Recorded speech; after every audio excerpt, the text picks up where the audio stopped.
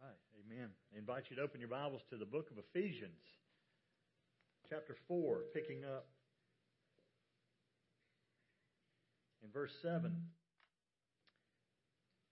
When you hear the word church, what do you think of? A lot of people think of a building. I asked directions of this farmer in the upstate of South Carolina, and he started giving me directions. The first thing I noticed is he pointed with his thumb, which most people don't do, but he says, you go down this road till you come to a church. Then he kind of sized me up and thought, well, this guy didn't even know what a church is. So he said, a church is a brick building with a steeple on the top. I'm like, I get it. I think I can find a church. Just tell me what to do when I find a church. But you know what? According to the Scripture, the church is not a brick building with a steeple on top. Because there's a lot of places where people worship across the earth, it's not a brick building. May not even have a steeple on the top. The church is the body of Christ. The church is you. And so this morning, I want you to hear that. The Apostle Paul turns in verse 7 after what he's just talked about, which is the unity of the church in the Spirit. And that was so important to Paul to explain to them that the church is united. There's not Jew and Gentile. There's not slave and free. There's not male, female. There's not this, that, or the other thing. You're united under the lordship of Jesus Christ. And he's just finished saying to them, there is one body, the church, one Spirit, just as you are also called in one hope of your calling, one Lord, one faith, one baptism, one God and Father of all, who is over all and through all and in all. Then we get to verse 7. And he uses the word but. Let me read these next few verses as we get into our first point in Ephesians about building the church. But to each one of us, grace was given according to the measure of Christ's gift. Therefore it says, when he ascended on high, he led captive a host of captives, and he gave gifts to men. Now this expression, he ascended, what does it mean except that he also had descended into the lower parts of the earth? He who descended is himself also he who ascended far above all the heavens, so that he might fill all things. So Paul says, yes, we're united around Christ, but, however, in addition to that, each one of us individually have been given grace from God according to his measure. So who's he talking to? Well, he's talking to the church in Ephesus and the people that would read this letter around Ephesus, but ultimately to us. So hear me. If you're here this morning, you're a child of God. You've trusted Christ as your Lord and Savior. You're a Christian. This word is for you. Each one of us. Paul even includes himself in that. Each one of us who claim the name of Jesus, who are legitimately children of God, followers of Christ, you've been given something. And he goes back to a word he's used often from chapter 2 on. You've been given grace, first of all, something you did not deserve. And he's going to talk about spiritual gifts. And he's not going to name all of them. We'll talk about that in a minute. But he's going to talk about what has been given to edify, build up the church, and why they were given, and what the result of that should be.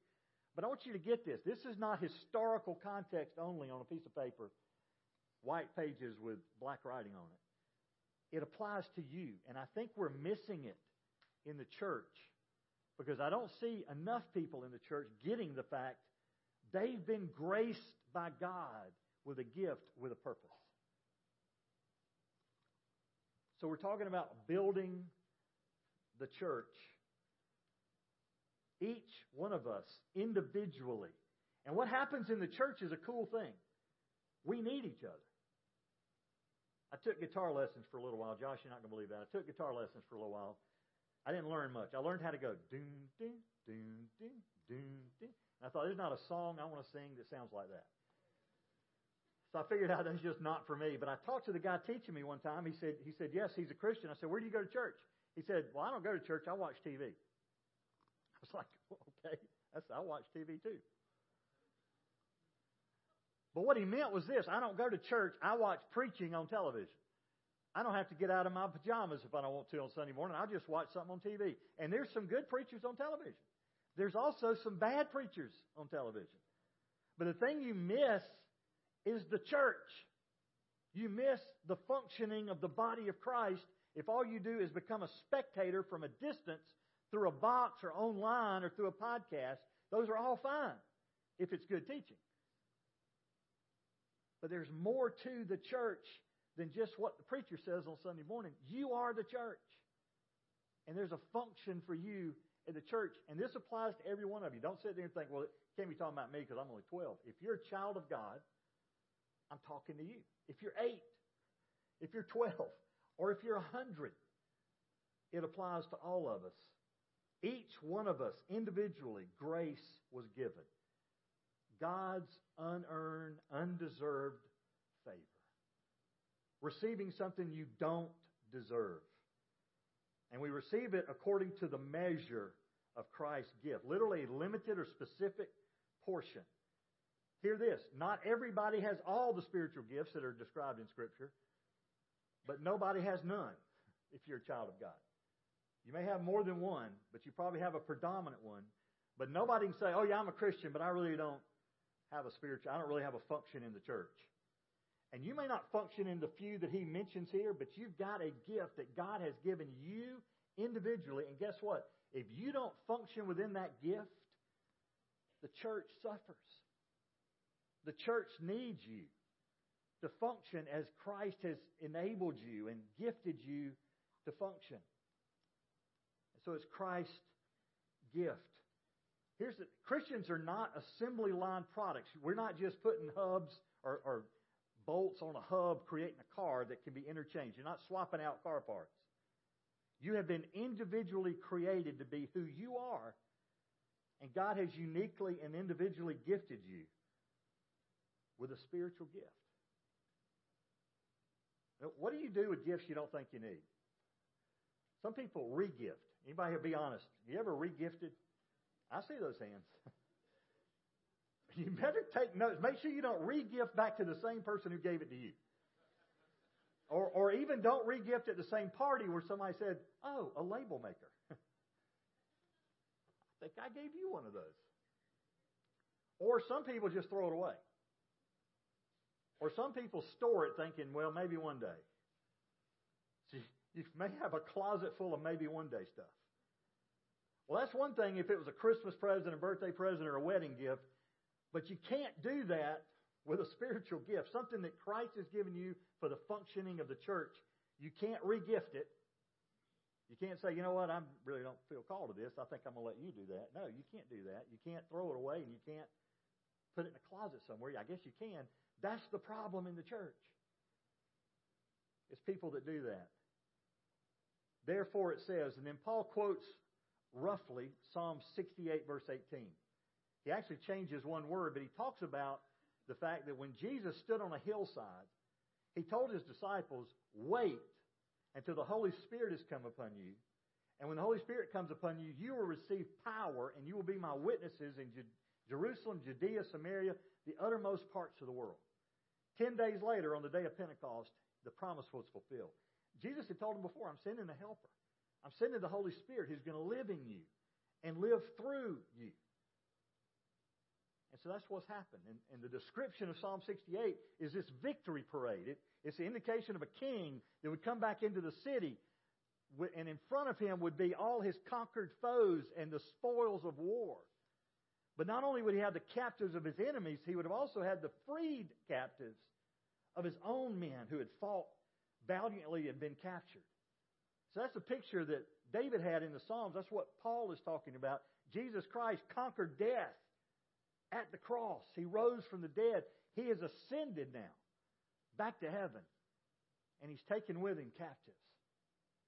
He's taken captivity captive, literally. And he's given us gifts to function within the church so that he might fulfill all things. Spiritual gifts. Romans chapter 12, in case you just want to make a little note. Romans 12 speaks about other spiritual gifts. 1 Corinthians chapter 12 speaks specifically about a list of gifts, and we're only going to hit the ones that Paul mentions in Ephesians. Now, isn't it interesting? He also wrote Romans, and he also wrote 1 Corinthians. Romans 12, first part of verse 6 says, since we have gifts that differ according to the grace given to us, each of us is to exercise them accordingly. We're to be stewards of the gift that God's given us, not spectators of everybody else operating within their gift. So that's the grace of God. Then the gifts of God. And I want you to see the few that he mentioned, what they do, and the goal of operating within those gifts. So let me read verses 11 through 13. And he gave some as apostles, and some as prophets, and some as evangelists, and some as pastors and teachers, for the equipping of the saints, for the work of the service, to the building up of the body of Christ, until we all attain to the unity of the faith and of the knowledge of the Son of God, to a mature man, to the measure of the stature which belongs to the fullness of Christ. Now I want you to catch this. First he said he gave some as prophets. Did he give all as prophets? No. Some. He's picked some that he's given them the gift to be, first of all, apostles. In a strict sense of the word, these were the men in the New Testament who had seen Jesus resurrected from the dead. Paul called himself kind of the last of that nature. But in a general sense, it simply meant one who had been sent. So when you read about apostleship or apostles, there's some authors, some commentaries that will say it ended in the New Testament. In a strict sense, it did, but not in the general sense of one who's been sent. Some as prophets. We only think of prophets of like Jeremiah and others who were foretellers of the Word of God. They were inspired by God to speak prophecy about what was about to happen. The word can also mean forth-teller. In other words, unpacking the word of truth that God has revealed and sharing it with the people of God. Some as evangelists. That word's only used 3 times in the New Testament. It was used, first of all, to describe Philip. Then it was used when Paul was writing Timothy. Paul said, do the work of the evangelist. And now it's used here. So it's only used 3 times. But it is a spiritual gift. It is a unique gifting. Now, does that mean the rest of us, if you don't have that gift, don't have to be evangelists? No. We're all commanded to share the good news. And that's really what evangelist, the word evangelist comes from the root of the word good news. So it's a proclaimer of good news. Some are uniquely gifted in that. But all of us have the pleasure of telling other people the good news of Jesus Christ, how they can know Him personally, what He's done in our lives, how He saved us. So He's given some as apostles, some as prophets, some as evangelists, and then some as pastors and teachers. And He doesn't say some as pastors, some as teachers. I think He's combining the office into one. Pastors, teachers, literally shepherd instructors. The first purpose of the pastor-teacher is to feed himself, and then to feed others, and then to teach others how to feed themselves. And so it's important when Paul would establish a church, one thing he would leave behind in the church was a pastor-teacher or an elder who was able to teach. So those are the gifts that he talks about here. There's others in Romans. There's others in 1 Corinthians. You can make a case there's others elsewhere in Scripture that are unique spiritually or spiritual grace gifts that the Holy Spirit has brought to you personally. And I'm going to talk about how you find out what those are here in a few minutes. But here's what they do. Here's why God has done this. First, for the equipping of saints. Now get that. The spiritual giftedness is never to draw attention to the person who has the spiritual gift. It's first of all to equip the saints. The word equip means to completely furnish, to restore to the proper condition. It was a medical term for setting bones. To equip the saints. Well, who are the saints? Well, if you're a child of God, you are. You're a saint. That's how we're described in Scripture, both on earth and even in heaven. It talks about the saints around the throne. We're not, and don't become angels. We're saints. By the time you trust Christ for all eternity, that's what you are. And the work of the gifts in the church are, first of all, to equip the saints for what? For the work of service. Saints are equipped so that they can serve each other effectively. And the point is to the building up of the body. So the third thing, to equip the saints for the work of service, to build up the body of Christ. Not talking specifically about numerical growth. He's talking more about depth growth. Trust me, if you take care of depth at your church, God will take care of the increase. If He knows you're a church who's growing spiritually deep, He'll bring people. And you'll also be telling people about it out in the world because God's made an impact in your life. Until we all attain. So He's given some as apostles, prophets, evangelists, pastors, teachers. Here's what they do. They equip the saints for the work of the service, for the building of the body. But here's the goal, okay? There's a purpose in all this. The goal is, first of all, the unity of the faith. Paul's already talked earlier in the chapter about unity. He talked about it in chapter 2 or 3. Paul wanted to see churches united. Here's the problem. The unity of the faith. God's truth is not fragmented and divided against itself. So when His people are fragmented and divided, it's because they're not walking in the truth. So Paul calls them to the unity of the faith, to the knowledge of the Son. Not just that they would know about God and about Jesus, but that they would have a heart knowledge. In fact, he uses an extension to the word knowledge to add emphasis, epignosis, which means heart knowledge, a fuller knowledge. In fact, Paul said in Philippians chapter 3, verse 8, if you want to jot that down, I think it'll be on the screen. More than that, I count all things to be lost in view of the surpassing value of knowing Christ Jesus my Lord, for whom I have suffered the loss of all things and count them but rubbish so that I may gain Christ. Do you see what Paul's saying in Philippians? Same author. In Philippians, he's saying, I take stock of everything I have, everything I used to be, everything that was accounted unto me, and I consider it trash when I compare it to just knowing God. So the purpose of the gifts that He has given to the church are to provide unity of the faith and knowledge of the Son of God, and to bring you to maturity, to a mature man, completeness. Here's the problem. Children are gullible and easily deceived. And if you're not growing spiritually, you're going to be a spiritual infant that's gullible and easy to deceive. I talked to you a little bit about a little while ago about the fact there's some good preachers on television. There's some others that are deceiving people. There's some that quote Scripture that doesn't even exist.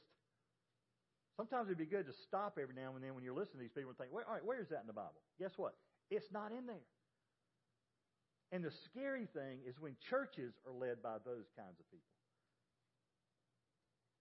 God doesn't want you to stay a spiritual infant. He wants you to grow up in the faith. He wants you to mature. I just made a list this week. Here's some things I hear immature Christians say. I'm not trying to step on any toes. I'm actually trying to hit your heart here. But here's some that I've heard in the church. One, all religions are the same. Now, I've heard it in different ways. One time somebody said, well, we're all going to get to heaven. We're just dancing to the beat of a different drummer. Really? Is that what Scripture says? No. If you're a good person, you'll go to heaven. There's some of you that think, and maybe nobody in this place, but there's some in the world who think, you know what, when I get to heaven, it's going to kind of be, I did more good stuff than I did bad stuff. It's going to be kind of a scale. God's going to say, well, you messed up here, but you did good there. So we're grading on the curve. You've got a C. Come on into heaven. And I think there's some, if God was to say, why should I let you in? You're going to kind of look around and say, well, you let her in. I know her. She probably shouldn't have got in, but if she's in, I know I'm in. Is that how it's judged?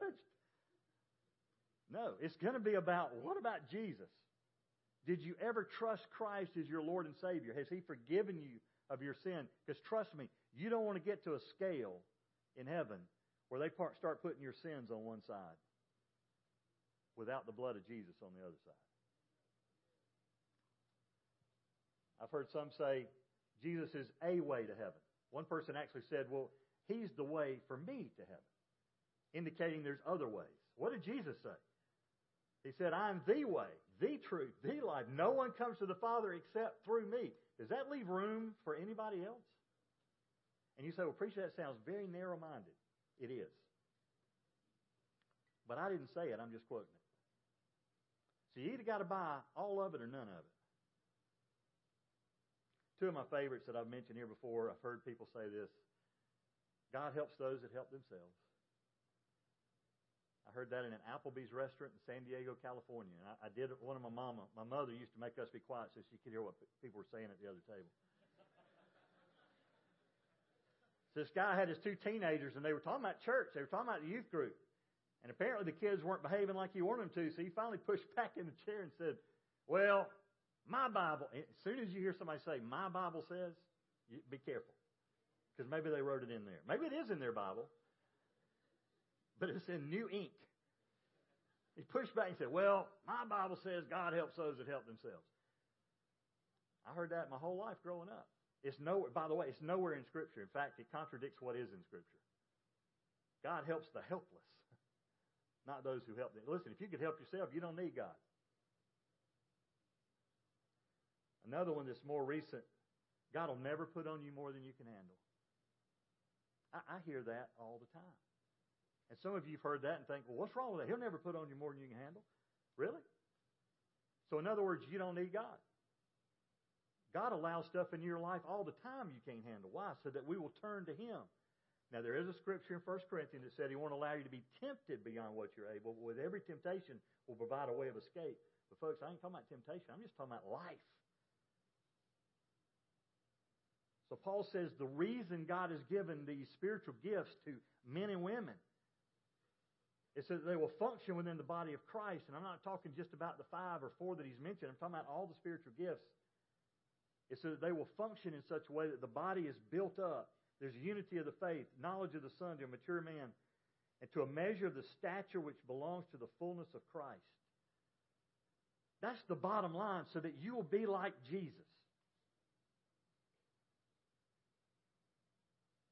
God's great desire for the church is that every member be like His Son. And the day you trusted Christ, He began to work in you. And that's to make you more like Jesus. So those are the gifts of God. The result. Verses 14 and following, and we'll finish. As a result, pretty obvious then. If you do these things, this happens. As a result, we are no longer to be children, tossed here and there by waves and carried about by every wind of doctrine, by the trickery of men, by craftiness and deceitful scheming. But speaking the truth in love, we are to grow up in all aspects into Him, who is the head, even Christ, from whom the whole body being fitted and held together by what every joint supplies, according to the proper working of each individual part, causes the growth of the body for the building up of itself in love. A lot of words there. What's he saying? As a result, first of all, we're no longer children. The word that he uses for children now is not just a child, not just the product of a mom and dad. It literally means one who's not speaking. It means an infant who hasn't learned to talk yet. If you hadn't learned to talk, you probably hadn't learned to walk either. You know what? That's really cool to have a baby. Some of you have recently been able to hold a newborn baby in your arms. That newborn baby is dependent on you for everything. That baby is dependent on you to change its diapers, to make sure it's got something to eat, to make sure it's got something to drink. But you don't want to do that the rest of your life. You don't want your 20-year-old daughter or 20-year-old son, you're like carrying them around. I mean, physically, I couldn't do that.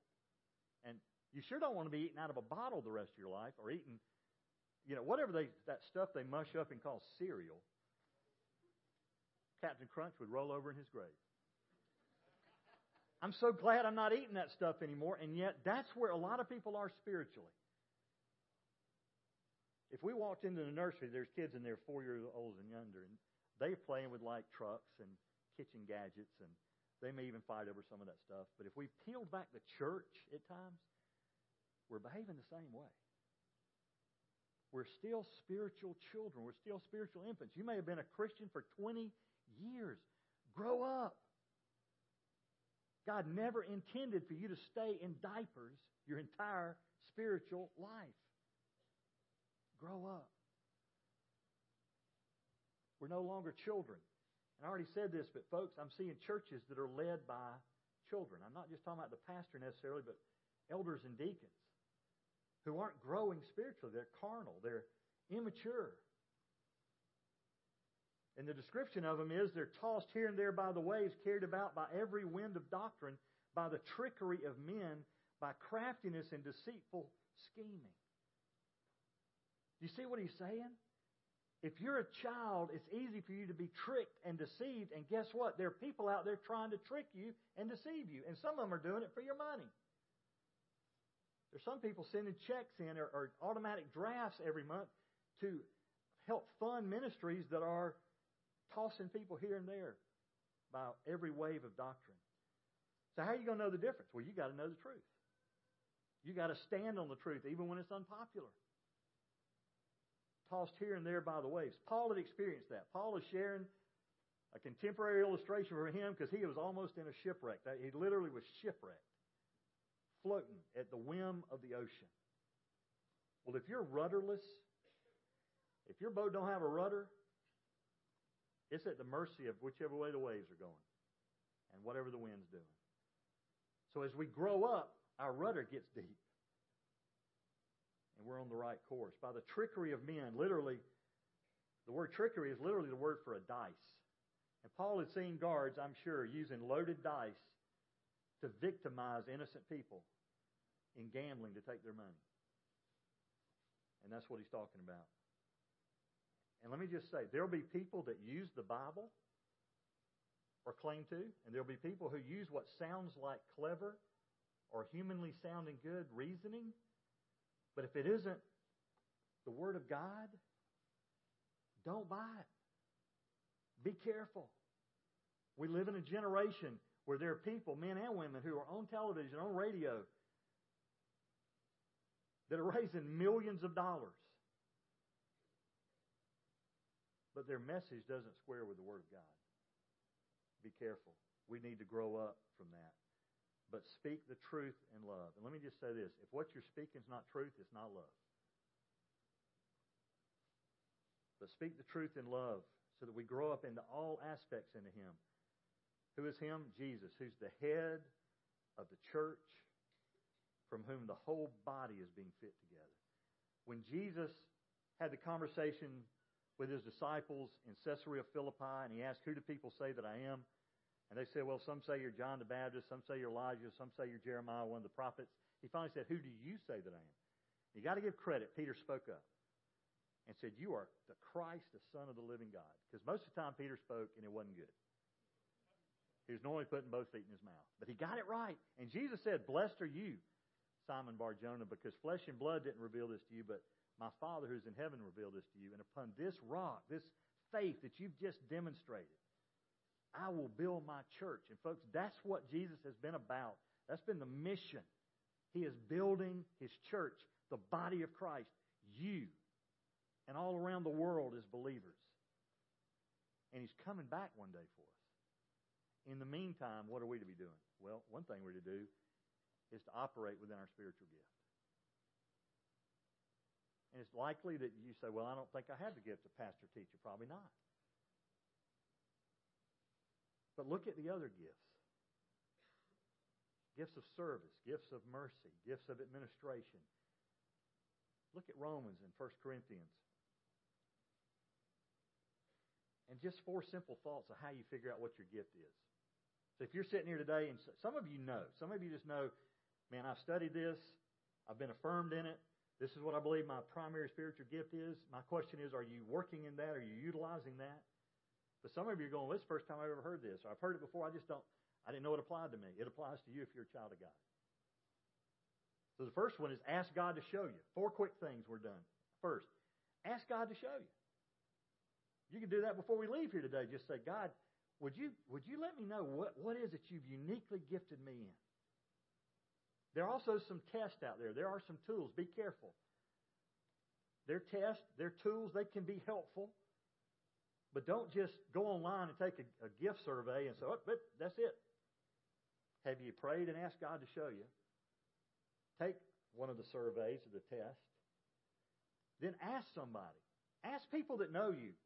Here's kind of what I think God's showing me my spiritual gift is. Do you see that in my life? It's amazing that people can say, yeah, I see that in you, that you may have this gift. I see you operating in that gift.